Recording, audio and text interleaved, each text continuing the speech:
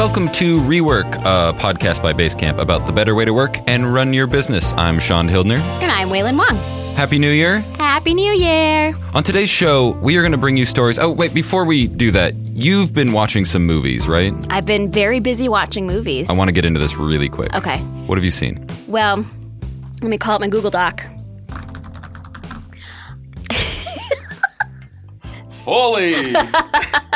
Wow, yeah. Where's my Oscar? I decided I didn't have it in me to do anything except watch rom-coms on Hallmark and Netflix. And luckily, since I think both places have recognized there's this enormous demand for cheesy romantic holiday-themed movies, they're just pumping them out all day, every day. They're being advertised to me constantly. So I decided just to watch a whole bunch of them. I watched 6. I watched 2 Netflix ones. I watched The Princess Switch, which is the one with Vanessa Hudgens that I feel like they were advertising a lot.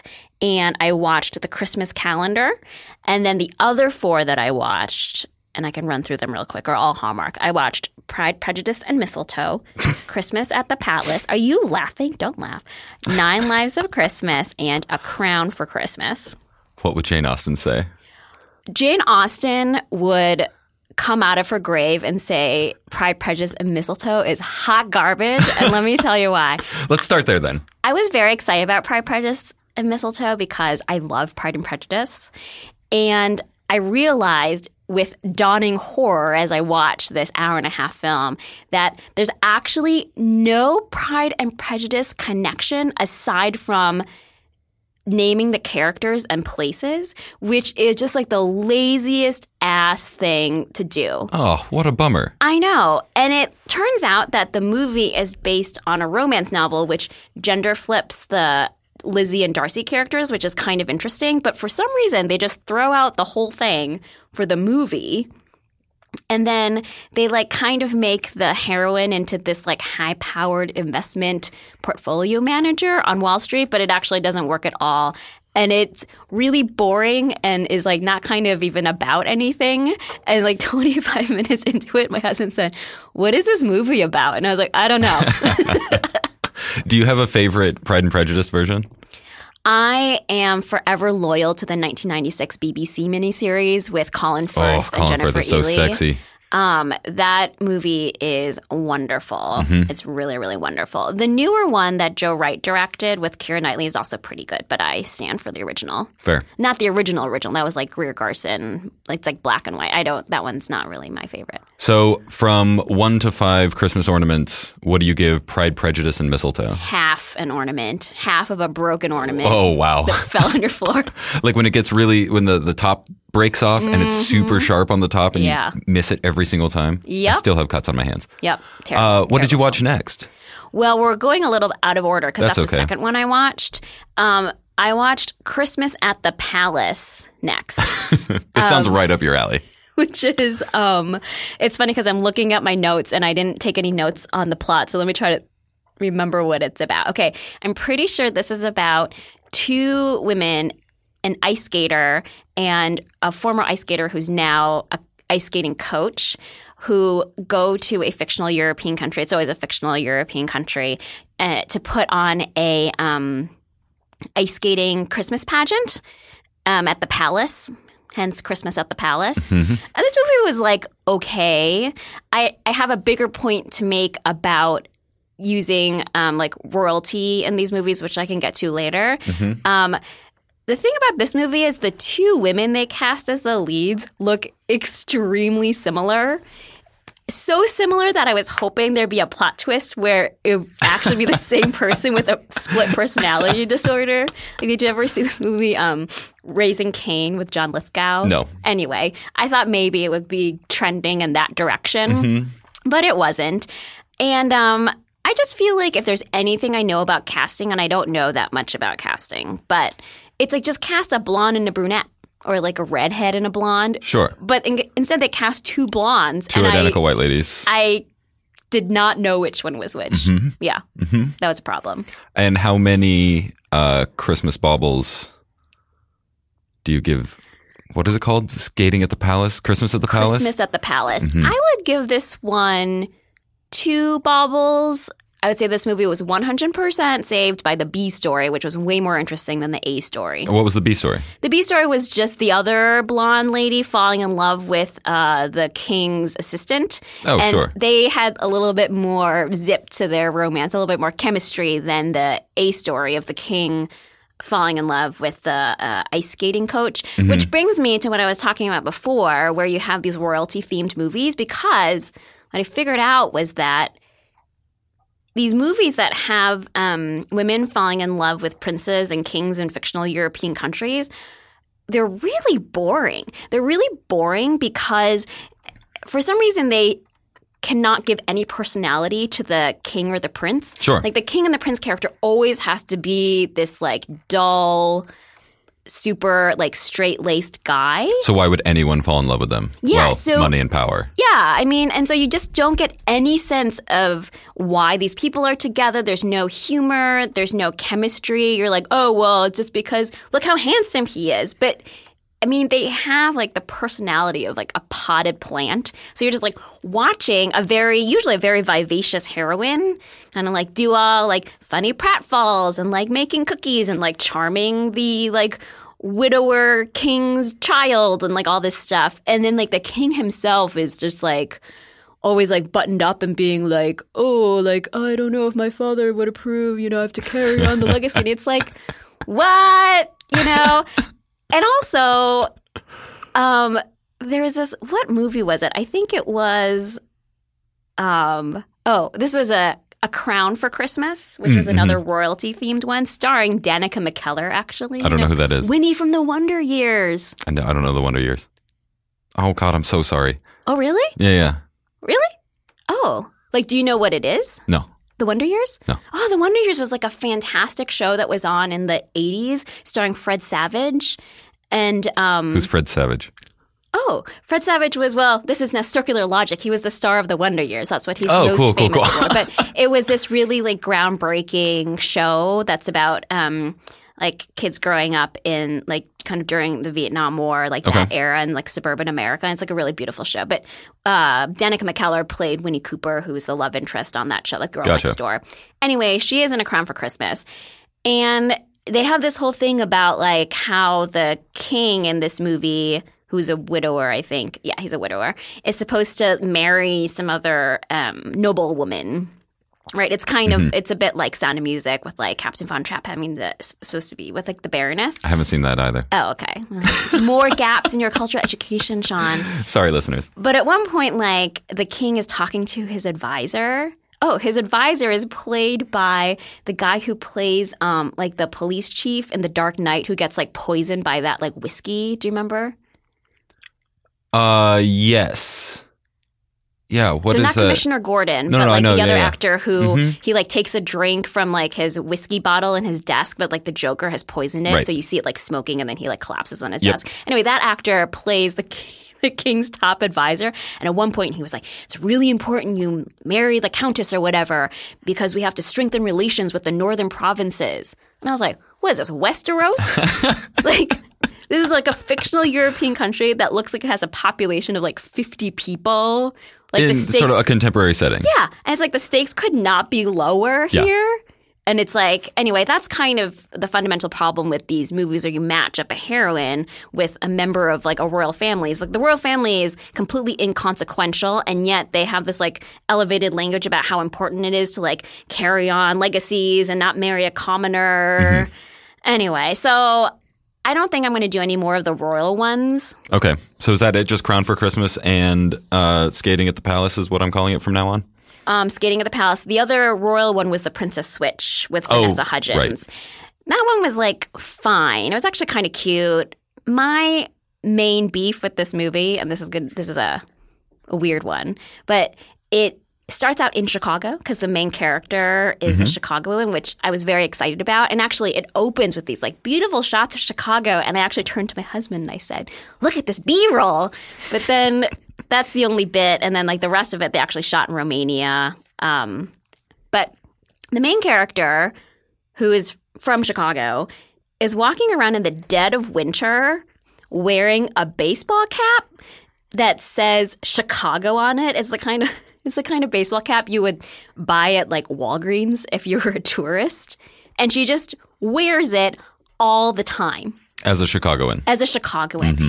Number one, you would not wear a baseball cap in the dead of winter. No. And number two, you wouldn't wear a baseball cap that says Chicago on it. Unless it's followed by the word Cubs or something. Exactly. Yeah. Honestly, it took me out of the movie. I completely understand. And she wears it throughout. She also wears it when she goes to the fictional European country for the baking competition, which is kind of the... I'm sorry, the baking competition? The inciting kind of incident of the movie is she goes to a fictional European country to compete in a baking competition where she meets her doppelganger who is royal, and then they decide to switch places. Uh-huh. But which character do we follow? The Chicagoan in... You follow both. Oh, so the princess comes back to Chicago? No, they switch places in the European country, if that makes sense. Kind of. I mean, it sounds boring. It's okay. I mean, Vanessa Hudgens actually does a good job. She's got like, British accent for playing the European doppelganger. It's okay. It's okay.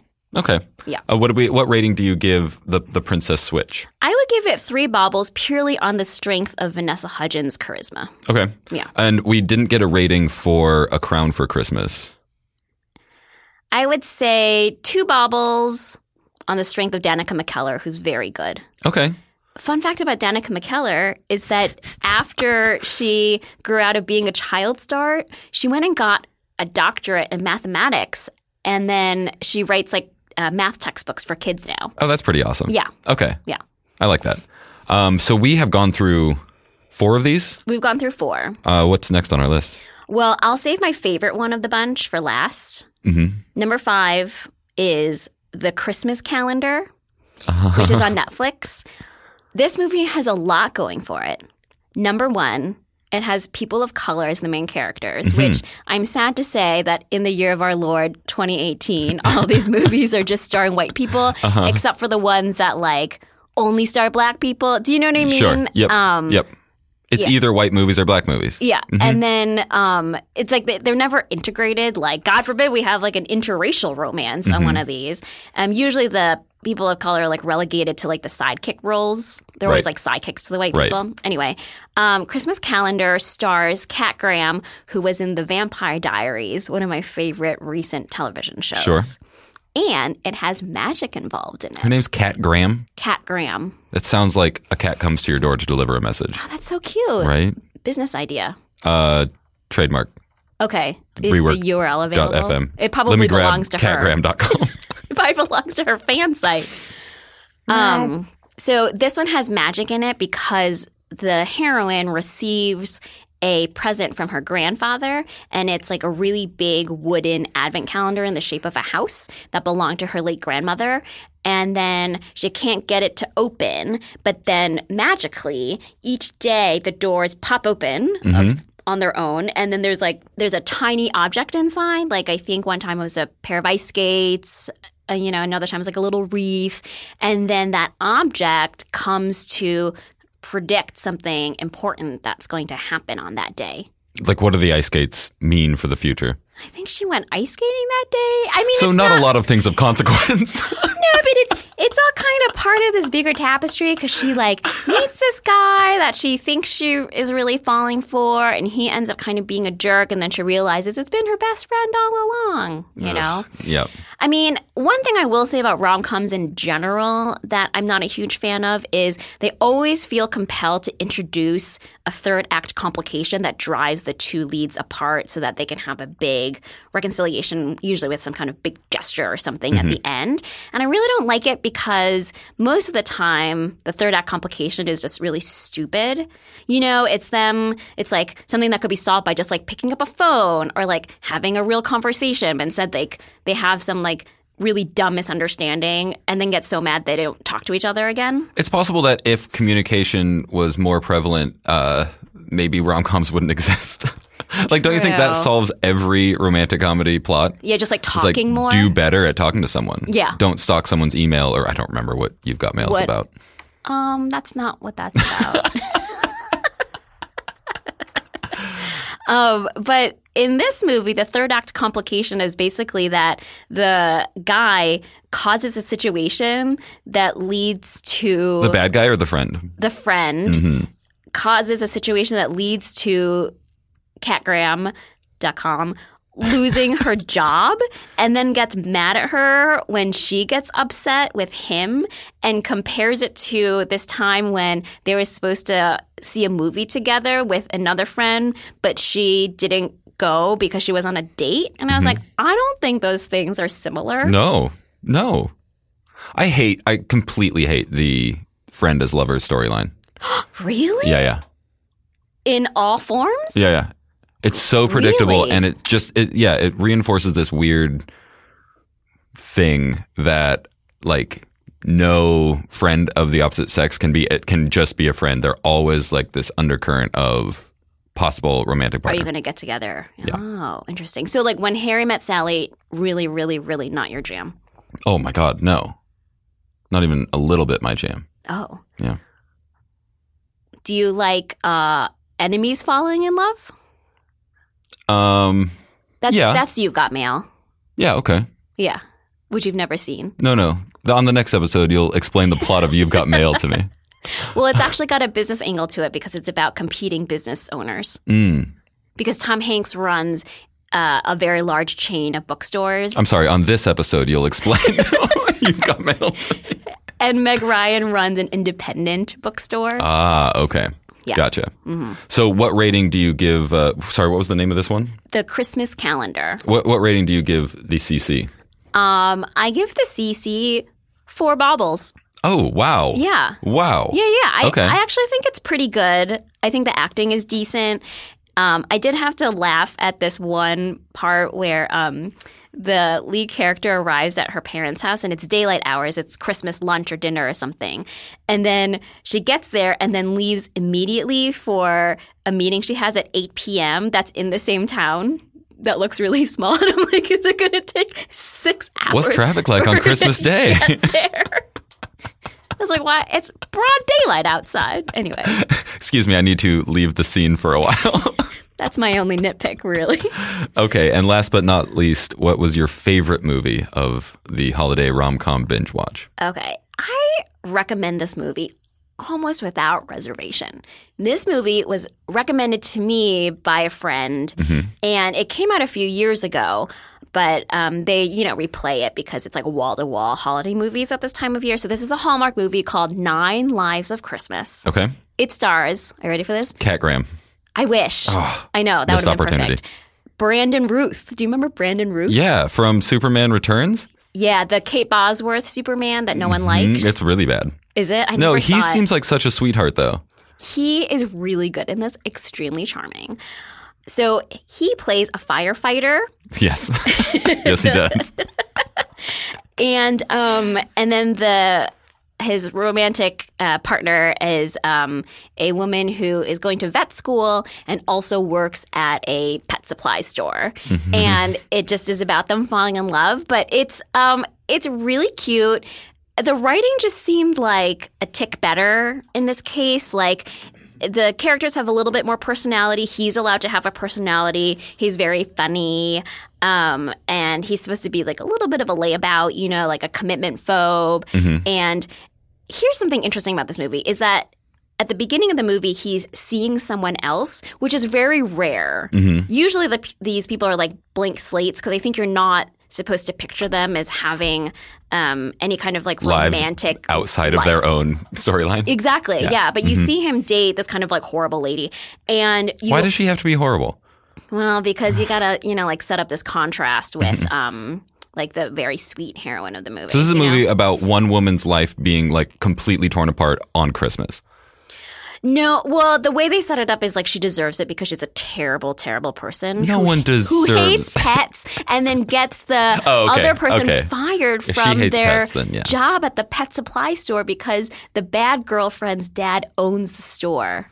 Brandon Ruth, you see him like kissing his horrible girlfriend at the beginning of the movie, which actually is shocking because here's the thing about these holiday movies is they're so chaste that there is no physical activity of any kind until you get to usually the last 10 seconds and then there's a kiss.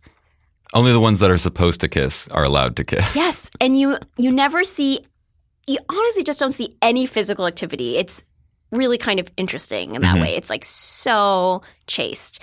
You do have a lot of mistletoe-related sexual tension in these movies where there's always a strategically hung mistletoe and it's always like, oh, will we, won't we? And then it's like they're moving in and then someone's phone rings or like they get interrupted, which is funny to me because I don't know what mistletoe looks like. I don't feel like I see it hanging up this year. I've never been caught under the mistletoe. I do not hang it up myself. But it actually makes the perfect kind of, I wouldn't call it like a deus ex machina, but it's like a perfect little device to have in a holiday rom-com. Deus ex mistletoe.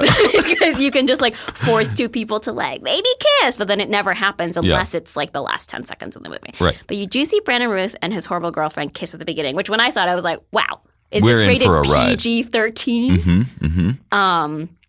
And it's very, very cute. And the two leads kiss before the last 10 seconds of the movie, which, again, a revelation. And the cats are so cute, I can't even tell you. The cats are super, super cute in this movie. And how many baubles do we give this? 5. This is 5 5 baubles. out of 5. Is this something you would watch every year? Oh, yeah, I'll watch it every year. Fantastic. Yeah. Fantastic. These are all just the same plots recycled every year. Okay. And a lot of them star the same actresses. So you That's got to be a good gig, though. Great gig. Great gig. Yeah. You know, like the one that I really didn't like, Pride, Prejudice, and Mistletoe, stars Lacey Chabert, who played Claudia in Party of Five, my favorite TV series when I was in high school. She's also in Mean Girls. She plays Gretchen Wiener in Mean Girls. Okay. But anyway, she's in it. And then I noticed that she was like in another movie that looked exactly the same. And she had like the same hair and the same makeup in it. So it's like they don't even try that hard. Produced on the same soundstage. I think so. I think they just like swap out like a blue turtleneck sweater for a red one or whatever. And then they just kind of go again. I love it. Yeah. I love it. Well, we should probably get into this episode of Rework. No, I don't think we have time. All right. Scrap it. All right. Happy New Year, Waylon. Happy New Year. And we'll be back with an actual episode of Rework on the 8th of January, 2019. Yes. See you then. Bye.